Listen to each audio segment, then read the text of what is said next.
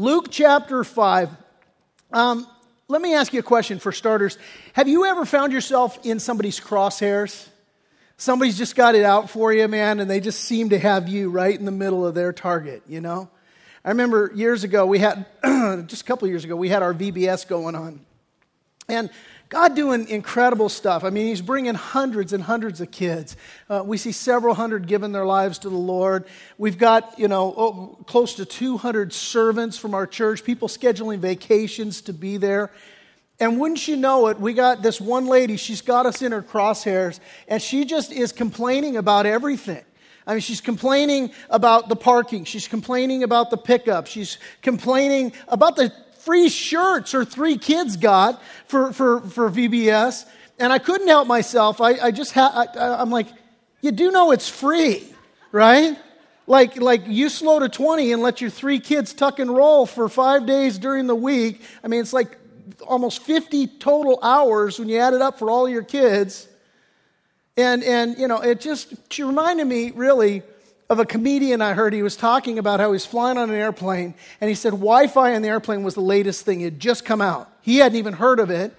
And so they announced this, hey, Wi-Fi is available. He goes, it's amazing. There I am. I'm at 30,000 feet. I can get my email. I'm texting my friends. And he says about 10 minutes into the flight, the Wi-Fi goes down. And he goes, and the guy next to me cops an attitude. He's like, oh, this is baloney. He's like, dude, you didn't even know this existed 10 minutes ago. Like now you got this entitled attitude, and it just never fails. Sometimes we're just in the crosshairs of somebody. And Jesus, in our text, He's full on in the crosshairs of the Pharisees and the Sadducees and the scribes. They're just, everybody's got Him in their crosshairs. And we saw it starting last week. Jesus forgives and He heals the paralytic. And the scribes and the Pharisees, they got Him in their crosshairs. They're complaining. Then He saves a sinful tax collector, like one of the most despised members of the community, gives his life to God, and now, reaches out. Jesus is reaching out to save more. And once again, the scribes and the Pharisees complain. They've got Him in their crosshairs. And now in our text, as we continue, they're at it again. Pick it up in verse 33 where we left off. Then they, the scribes, the Pharisees, they say to Him, Jesus, why do the disciples of John fast often and make prayers, and likewise those of the Pharisees, but yours eat and drink? What they're saying to Jesus, and the implication is that they're saying, look, John the Baptist had some disciples, and they, here they are fasting. They practice fasting. And the Pharisees, we have disciples, students that we're training up, and they practice fasting. But here you are, and you've got your disciples here, and you don't fast. And the implication there is basically that Jesus isn't holy, He's not pure, and neither are His disciples. They're less than because they're not engaged in this act of fasting the way the Pharisees think they should be. Now, if you're with us when we were back in chapter 4 of Luke, we, going through it, saw that fasting is intended as a spiritual discipline. It's where we starve the flesh in order to feed the spirit. And of course, Jesus went into the desert and He fasted 40 days at the beginning of His ministry and so on. And the law commanded that the Jews should engage in fasting 1 day a year. It was set aside for a day of fasting and prayer. And, this idea to starve the flesh for the purpose of feeding the spirit. But the Pharisees, as they did with so many things, they added to it. And so they fasted twice a week, on Mondays and on Thursdays. And that's cool, so long as it's for the purpose of denying your flesh, feeding your spirit, and a time of focused prayer. Hey, if the Lord leads you to do that, and it's a work and moving work of the Spirit as He leads, great, that's wonderful. But listen, at the point to where it becomes a religious duty, at the point to where it becomes some sort of badge of holiness or, a source of pride and of boasting, that's where it crosses the line. And the scribes and the Pharisees, they had crossed this religious line. For them, it's this source of pride and a source of boasting and everything. And Jesus, speaking in Matthew's gospel, He was talking to His disciples, and He was actually talking about this behavior of the scribes and the Pharisees. And he said to his disciples, when you fast, don't make it obvious as the hypocrites do, for they try to look miserable and disheveled so people will admire them for their fasting. I tell you the truth, he says, that's the only reward they're ever going to get. Later on in Matthew's gospel, Jesus is confronting the scribes and the Pharisees face to face, and he says to them, woe to you, scribes and Pharisees, hypocrites, for you cleanse the outside of the cup and dish, but inside they're full of extortion and self-indulgence. Calls them hypocrites. Now, the word hypocrite, it comes from Greek theater. And you know, the hypocrite, the actor, would wear this big exaggerated mask. If you've ever seen the logo for the Screen Actors Guild, they have these old Greek theater masks. So one of them's got a smiling face, one of them's got a frowning face. And the reason they did this is because they didn't have the technology for a close-up. And so when you were at the theater and it was a big old amphitheater, the people in the cheap seats had to be able to tell the different characters apart. And so the bad guy had the big frowning mask and the good guy had the smiling mask and so on. And so what Jesus is saying to these Pharisees, he says, you're all a bunch of actors. You inside is not matching the outside, And so in response to their questions to Jesus, he turns the discussion from the outside, from the exterior, from the outward appearance of fasting to the inward attitude of fasting, from the ritual of fasting to the reason for fasting. And listen, by the way, this is what our Christianity always comes down to. We got to understand this going into it. That when push comes to shove, at the end of the day, listen, what Christianity always comes down to is that it's not about what we do. It's about why we do what we do. It's not if you come to church, it's why you come to church.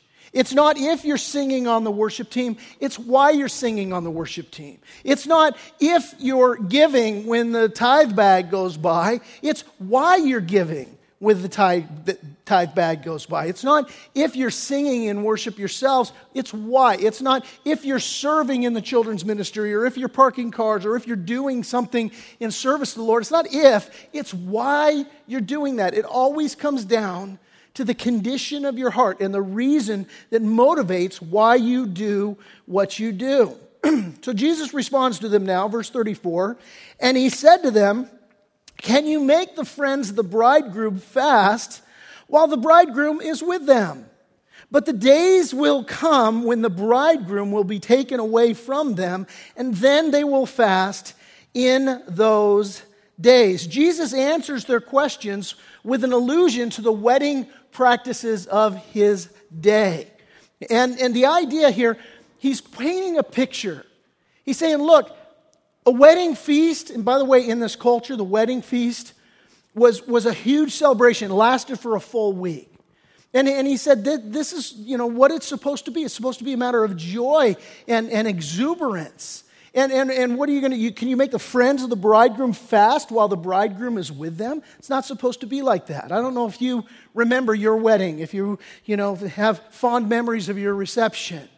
I remember for Brenda and I, her father, it was doing the math in my head, almost 34 years ago. So he says to us, I'll give you a choice. You can either have a big wedding and big reception, or I'll just give you a check and you can use it for down payment on a house. I'm like, let's take the check. Brenda's like, we're not doing that. You haven't been dreaming about your wedding since you were a little girl. That's me. So I'm like, all right. So we, we're going to have a big wedding. We're going to have a big reception. And we ended up having our reception at the Portugal restaurant in San Pedro. It was beautiful, wall-to-wall, floor-to-ceiling windows across this reception room and the ocean there. Just beautiful sunset setting. And we're working out the contract, and the people go, look, here's the deal. You want the room. There's a bar that goes with it, and you got one or two options. You're either going to have an open bar, or you just have people. You have a pay bar where the people have to pay. And we're like, well, we don't want to pay for everybody's alcohol, so let people pay for themselves, kind of thing. And they say, well, okay, well, wait a minute, you got to do at least $500 worth of business, otherwise you guys got to come out of pocket for the rest. Brenda's like, my family's Scottish and Irish. My brother will spend $500, you know. And you can pray for him because he probably did. At any rate, huge celebration, huge party. And this is what Jesus is saying to his critics. He's like, look, you guys, I came to make life a wedding feast, not a funeral. And hear me on this, church. Hear the Lord's heart on this. If church for you is rules and regulations and regimentation, if Christianity for you is all about do's and don'ts and outward appearances, you are completely missing out and you're missing the point. Because it's not about any of that. Christianity is not a religion. It's a relationship with a living, loving God who loves you and who desires that you might have joy and live life more abundantly. And this is what we have in Jesus Christ. It's not a funeral. It's a wedding feast. It's not about what you do. It's about what Jesus came to do. And that changes the perspective of everything. And the Pharisees, they completely missed it. So Jesus continues now in verse 36. He's going to tell them a couple of parables. It says, then he spoke a parable to them. No one puts a piece from a new garment on an old one, or otherwise the new makes a tear, and also the piece that was taken out of the new one does not match the old. You know, you got an old garment, it's already shrunk in the wash and all of this stuff, and you put a new garment on a new patch, and once you wash it and launder it and all, it too is going to shrink, it's going to tear away. That's his point. And then the second illustration, verse 37, he says, and no one puts new wine into old wineskins. They used to take wine and they would take, the bladder, a goat's bladder, and they would use that, and that's a wineskin, and that's what would hold the contents of it. And what would happen is as it fermented, it would stretch out. And so he says, no one puts new wine into an old wineskin. Why? Because it's already stretched out. It's got no more room to stretch, And he says, or else the new wine will burst the wineskins and be spilled, and the wineskins will be ruined. But new wine, he says, verse 38, must be put into new wineskins, and both are preserved. And no one, having drunk old wine, immediately desires new, for he says, the old is better. Now, two stories, two parables. A parable, earthly story with a heavenly meaning. It's giving you an object lesson to learn a spiritual truth. And so what Jesus is saying here, he's saying that, really, let me give you a picture of the gospel, of New Testament salvation. And he's explaining that the New Testament gospel, the salvation by grace through faith, that it's completely incompatible with the Pharisees' religious fixation on works. And if you try to patch together a religious life and you make it about Jesus and the gospel of grace, and then you add something to it, it's about Jesus plus good works. Listen, it's going to rip apart. And the reason is because Jesus plus anything else takes it all back away, not from what he came to do, but it puts it on you. Jesus plus anything else now becomes about what you do. And that's a religious system of works, and it's just, it rips apart, it breaks down. And in the same way, the grace of Jesus Christ, it bursts the confines of religious righteousness by work mindset that the Pharisees had. Chuck Smith explains this in his book, Why Grace Changes Everything. I highly recommend the book if you're looking for a devotional book on grace. Why Grace Changes Everything. And he explains it. He talks about this attitude of religious works-based righteousness, about trying to do good and try harder and earn a right standing with God. And basically, he describes it as it's a manufacturing mindset, that I got to manufacture this work. And so what he says, he illustrates it with John 15, verses 4 and 5, words that Jesus spoke. Jesus said there, abide in me, and I in you, as the branch cannot bear fruit of itself unless it abides in the vine, neither can you unless you abide in me.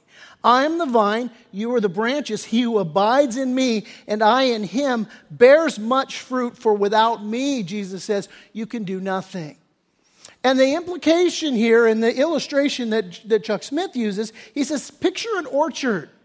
And you don't have a lot of mechanical manufacturing going on in an orchard. What do you got? You got fruit trees, and they're just abiding, man. You got sunshine, you got butterflies, you got the birds singing, and you got the nice breeze blowing, and you've got fruit that's being produced. It's not a striving manufacturing work. And it's just abiding in Jesus produces fruit. And the contrast is, man, I got to work to earn a right standing with God. I got to manufacture my religiosity, and it just never works that way. It breaks down. Isaiah the prophet said this. He said, we are all infected and impure with sin. When we display our righteous deeds, they are nothing but filthy rags. He says, like autumn leaves, we wither and fall, and our sins sweep us away like the wind. Well, the Pharisees didn't get that memo because they were all about righteous deeds. They were all about keeping the law because they thought that they could be made right with God by their actions. See, God had given them his law, but he gave them the law so that they would realize that they, in fact, were law breakers. This is what Paul talked about in the book of Galatians. I'll throw a couple of verses on the screen for you. Galatians 3:19, Paul asks the question, why then was the law given? He says it was given alongside the promise to show people their sins, but the law was designed to last only until the coming of the child who was promised, the Messiah, Jesus Christ. He goes on to say this. He says, therefore, the law was our tutor to bring us to Christ that we might be justified by faith, but after faith has come, we're no longer under a tutor. That word tutor that Paul uses in Galatians 3, verses 24 and 25, it's the word paidagogos, and every Jewish kid knew what a paidagogos was. A tutor was those that would be very strict with them. When I was growing up, I went to Catholic school, and those nuns had nothing on my third grade teacher, Mrs. Roberts. She was strict. She wasn't satisfied to hit you with a ruler. She hit you with a yardstick. True story. Broke a yardstick over a kid's back. Like she'd be in jail today. But when I grew up, that's what you got, you know? And so she was this picture of the paidagogos. What do I mean by that? The law, Paul says, is brutal. And the law shows you that you're a lawbreaker. It's only a matter of time before you realize, I can't keep this law. Paul would lament. He said, that I want to do, I don't do. That I don't want to do, that's what I do. I'm a lawbreaker. Who's going to save me from this body of death? He answers his own question. I thank God, Jesus Christ is the one who does this. And that's the whole idea. God gave us his law to show us that we're lawbreakers and to show us that we need someone that will forgive us of our sins and cleanse us from all unrighteousness, and his name is Jesus. Paul told Timothy this. He said, this is a trustworthy saying, and everyone should accept it, that Christ Jesus came into the world to save sinners, and I'm the worst one of them. He goes on to say, but God demonstrates his own love towards us in that while we're still sinners, Christ died for us. Listen, here's a point of application for us, and we really need to take a walk with this. We need to keep in mind, we need to remember who it is that we used to be. Because here's what I've discovered in my life, and I believe maybe you've discovered it in yours. I remember who I used to be before Jesus Christ. I remember the life that I lived outside of Jesus Christ. And I remember what happened when Jesus Christ came in and took over lordship in my life. And what happens is he began to change me. And what we see happen in Colossians chapter 3, where there's a death, there's a dying to the old nature. And where now I put off some behaviors and I put on some new behaviors. And now I press on in godliness, not a work in my flesh to attain some right standing with God. But what happens is that just that now that Christ is my Lord and Savior, now that the Holy Spirit has been poured out in my life, well, then there's just this growth that takes place. It's kind of like your kids. You know, they're growing. And maybe you're with them all the time and you don't notice, but then all of a sudden you look back at some pictures and you go, wow, there's been some major growth there. And 4 of my grandkids just moved to Virginia in December, and we were FaceTiming them just the other day, and I went, my gosh, look at how they've grown just in a couple of months. And see, that's what happens in your life and in my life, that sometimes it's imperceptible to us, the growth that takes place. But if you take the time to pause and look back at who it is you used to be, you're left going, my gosh, look at this growth that's taken place. Now, that's a beautiful thing, but what I've noticed is that we have a tendency, when God grows us and matures us, we start looking at things that, other people are doing that, quite frankly, maybe isn't even as bad as we used to be. But now we look at it from a more mature place in Christ, and we go, oh, that's ugly, that's nasty. And now what happens is we can become religious Pharisees ourselves.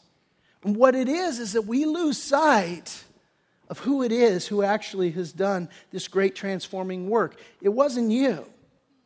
It was God and the power of the Holy Spirit who transformed you. And now what are you going to do? Are you going to take that maturing, that growth, that wonderful work that God has done, and now you're going to become some religious Pharisee that's going to look at other people and see, hey, you know what? Let me point out what's wrong in your life.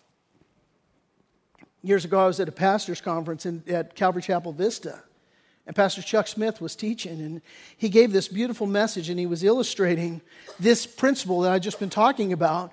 And he said, it's like this. When there's a traffic accident, there's two different types of people that show up. He says there's the policemen that show up, and there's the paramedics that show up.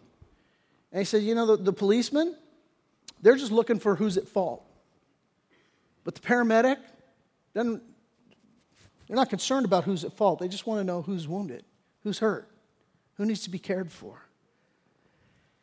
And this needs to be our attitude, that we can't forget who Jesus is and what Jesus does and what He's done in our lives. And we need to respond with this heart of love and compassion. Well, Jesus continues now, chapter 6, verse 1. Second verse, same as the first kind of deal here. It says, now it happened on the second Sabbath, after the first, that He went through the grain fields, and His disciples plucked the heads of the grain and ate them, rubbing them in their hands. And some of the Pharisees said to them, why are you doing what is not lawful to do on the Sabbath? And so here they are, they're on scene, they're showing up, and now again criticizing, seeing the disciples doing what they're doing. Now, what the disciples were doing was not so much the problem as when they were doing it. The fact that they were going into a field that wasn't their own and plucking some of the heads of grain and eating it, the simple fact that where they were obtaining this grain from the neighboring fields, that wasn't the problem. The law had said that was okay. Deuteronomy 23, verse 25 says this, and when you enter your neighbor's field of grain, you may pluck the heads of grain with your hand, but you must not harvest it with a sickle. Here's the idea there.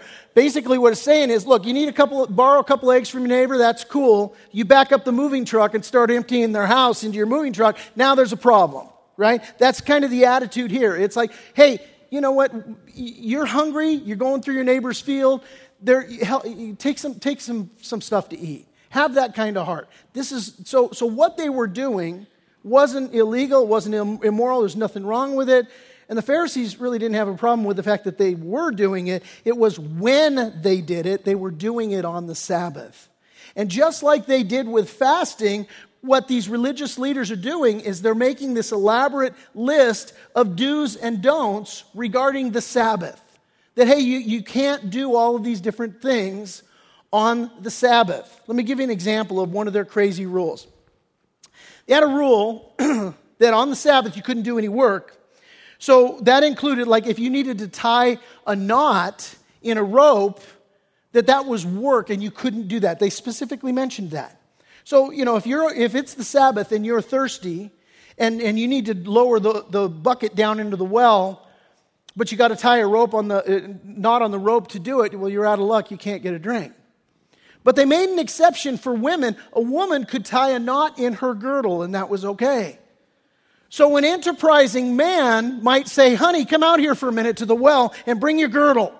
And she could tie the knot onto the bucket and tie the knot onto the rope, and then he gets around the law, and then he doesn't technically break their law. This is the crazy thing when it comes to doing religious works to be righteous with God. It gets crazy like that. And I'd like to be able to tell you that was something that happened a long time ago, but it still takes place to this day. David Guzik, in his commentary, is talking about some Orthodox Jews in Jerusalem in 1992. They lived in this Orthodox neighborhood. The apartment caught on fire, and so they wanted to call the fire department, but according to their Sabbath rules, if they use a telephone and complete electric circuit, then they are technically working on the Sabbath and breaking this thing. And so these Jews who have their apartment on fire go to find their rabbi to ask him if they can use the phone to call. And while all this is going down, 2 other apartments catch on fire and they all burn down. So this is the craziness of these religious rules and living by this religious rule system. And so they've got all these rules, and the rule that's at issue here, the scribes and the Pharisees looking at laser focus at Jesus and his disciples, the rule that they're upset about is the one pertaining to harvesting crops on the Sabbath. And according to their laws that they had put in place, you couldn't reap crops, you couldn't thresh crops, and you couldn't prepare food. And technically, the disciples were doing all three. They were reaping crops by picking off the heads of grain. They were threshing the crops by rubbing them in their hands, as the text says, and in the process, they're preparing food to eat. And so, as far as the religious leaders are concerned, they're 3-time losers. Hey, you guys are breaking the law. So, Jesus now responds to them, verse 3. Jesus answered them. Now, he's going to use another illustration. He's like, can't you guys get it? I mean, we keep having this same lesson over and over and over again. You're living by a religious system. You're not living by relationship. And so he answers them and he says, have you not even read this, what David did when he was hungry, he and those who were with him, how he went into the house of God, took and ate the showbread, and also gave some to those who were with him, which is not lawful for any but the priests to eat. So what Jesus is saying here is he says to them, hey, you guys haven't you read your Bibles? Now, this would have set these guys off because they prided themselves in being experts on the law. So when Jesus says, in effect, haven't you read your Bibles? Don't you know what it says? They would have been very upset. But the point that Jesus is making is, look, not that he knows that they have read their Bibles. He's saying, you don't understand it.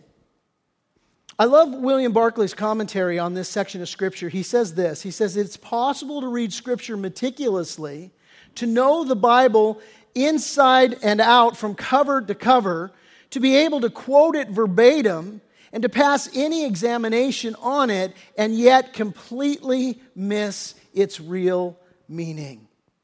In other words, it's not if you mark your Bible, it's if your Bible marks you. If you get it. And the thing is that they don't get it. And once again, Jesus is trying to teach these Pharisees. So what does he do? He uses an example from 1 Samuel 21. If you guys were with us when we went through 1 Samuel, you'll remember this. David's on the run from Saul, wants to kill him, and he goes cruising into the town of Nob. And so there David is on the run, and he's hungry. He's got no provisions with him. He's got a bunch of men that are loyal to him, that are with him. They're all hungry. And he goes to the priest, and he says, hey, do you have any food for us? We're hungry. And the priest ultimately ends up giving him some of the showbread. Now, that's a weird name. What does it mean? Well, in the tabernacle, they had a table of showbread. There were 12 loaves that were there. They were there to represent the 12 tribes of Israel. They would have been freshly baked loaves that were sprinkled with frankincense. And it went on this table in the tabernacle, which was on the right-hand side opposite of the golden lampstand. Now, showbread literally means bread of faces. That's why the weird name. Showbread, bread of faces. And the picture of showbread was that it was supposed to represent that there's this bread that's to be eaten before the face of God, that you have this face-to-face time of intimate connection and fellowship. You see, in the Jewish way of thinking, when you had somebody into your home and you shared a meal and you both partook of the same physical food element, that when that food went into your body and assimilated into your system, and then your body, metabolized it into growing your own body, and your friend doing the same thing, same food, it connected you. And so there's this picture. And so to eat showbread was to eat God's bread in God's house as a friend and as a guest of the Lord, showing enjoying his hospitality. And so in the tabernacle, this showbread was always supposed to be fresh. And the picture is that God wants our fellowship with him to be fresh. He wants our time before his face to be fresh. And it's also a picture of our dependence upon the Lord. That it was a way to say, just as bread is necessary for my survival, so fellowship with God is necessary for the survival of Israel. And so these 12 loaves, 12 tribes of Israel, this picture of total dependence upon God. It was a manifestation of what Jesus would say in the Lord's Prayer, give us this day our daily bread. That's the whole picture here. And so they would make this, and once a week what would happen is they would replace it.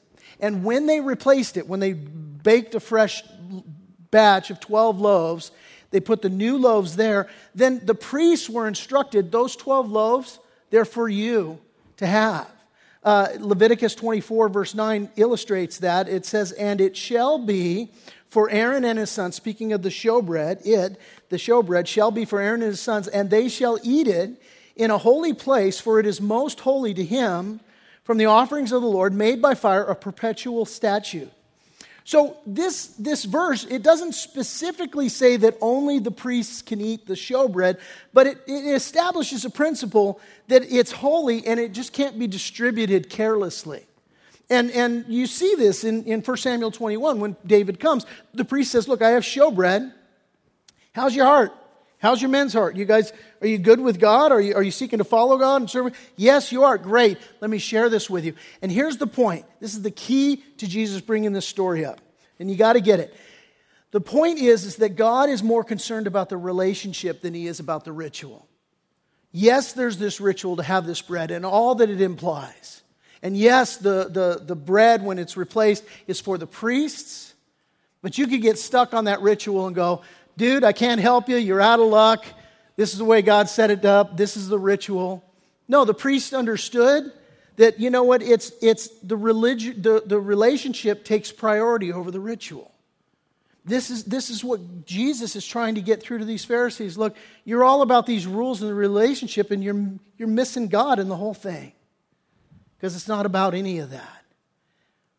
And so then Jesus, he concludes with a bombshell, mic drop moment. What's he say there in verse 5? Jesus said to them, the Son of Man is also the Lord of the Sabbath. Make no mistake, here's what Jesus is saying to them. He says, me, I'm the Son of Man, I'm the Lord of the Sabbath. He's telling them this. He says, look guys, I'm God. That's what he's saying. And he says, and I'm telling you, you got it all wrong. That's what his point is. You've completely missed the Lord in your religion. And as we draw this to a close, here's your takeaway. Here's your point of application. I want you to hear it loud and clear. That God is not about you doing religious calisthenics. That is not what church is about. That's not what Christianity is about. God is not about you saying 10 Hail Marys and 5 Our Fathers and following some ritualistic way of serving him. That's not what God is about. He's after your heart. He's after your heart. And the gospel of Jesus Christ, it's one of grace, it's not of works. And so if you're here today, there's a couple of points of application as we close. If you are a follower of God, if you've invited Jesus Christ to be your Lord and Savior, then let me say two things to you. Number one, rest in His mercy and in His grace. Because the thing is that the Bible tells us God has written His law on the tablets of our hearts. We all intrinsically know, because God has implanted and printed His law on your heart, you know right from wrong. And you have the conviction when you do wrong. And the enemy will take that conviction and he'll turn it into condemnation. And he'll work with your spirit inside you where you feel convicted when you've wronged the Lord, when you've sinned against the Lord. And there is this temptation that says, I've done something wrong. I need to make up for it. I need to do something right. I need to overcome this thing. And listen, that's not truth. The truth is, when you're convicted, you just simply need to turn back to the Lord in repentance and say, forgive me, Lord. Jesus, cover that. He died for your sins. That means all your sins. Now, that's not a get-out-of-jail-free card that you can just live willy-nilly any way you want. No, you need to turn back to the Lord, but you need not do more than that. And the enemy might have you today as a Christian doing this dance to where he works both sides of the fence and he tempts you to sin and then you sin. And then he gets on the other side and says, well, you can't go to God now. You loser, you blow it. You better make up for that. And so we believe the lie, and now I fellowship with the Lord, with the only one that can save me, that can right my ship, is interrupted because I've got tripped up on the fact that, well, I can't go to God now. Look at what I just did. No, that's precisely when you need to run to the Lord. And it's a matter of confession and repentance. Lord, forgive me. Have mercy on me. Your sins He will remember no more. If we confess our sins, the Bible says He's faithful and just to forgive us our sins and to cleanse us from all unrighteousness. And that word all means all, any, everything, total. The only sin that God cannot forgive is the sin of unbelief. And that brings me to my second point.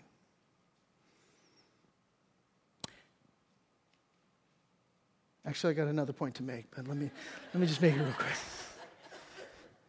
Just one last thing for you believers.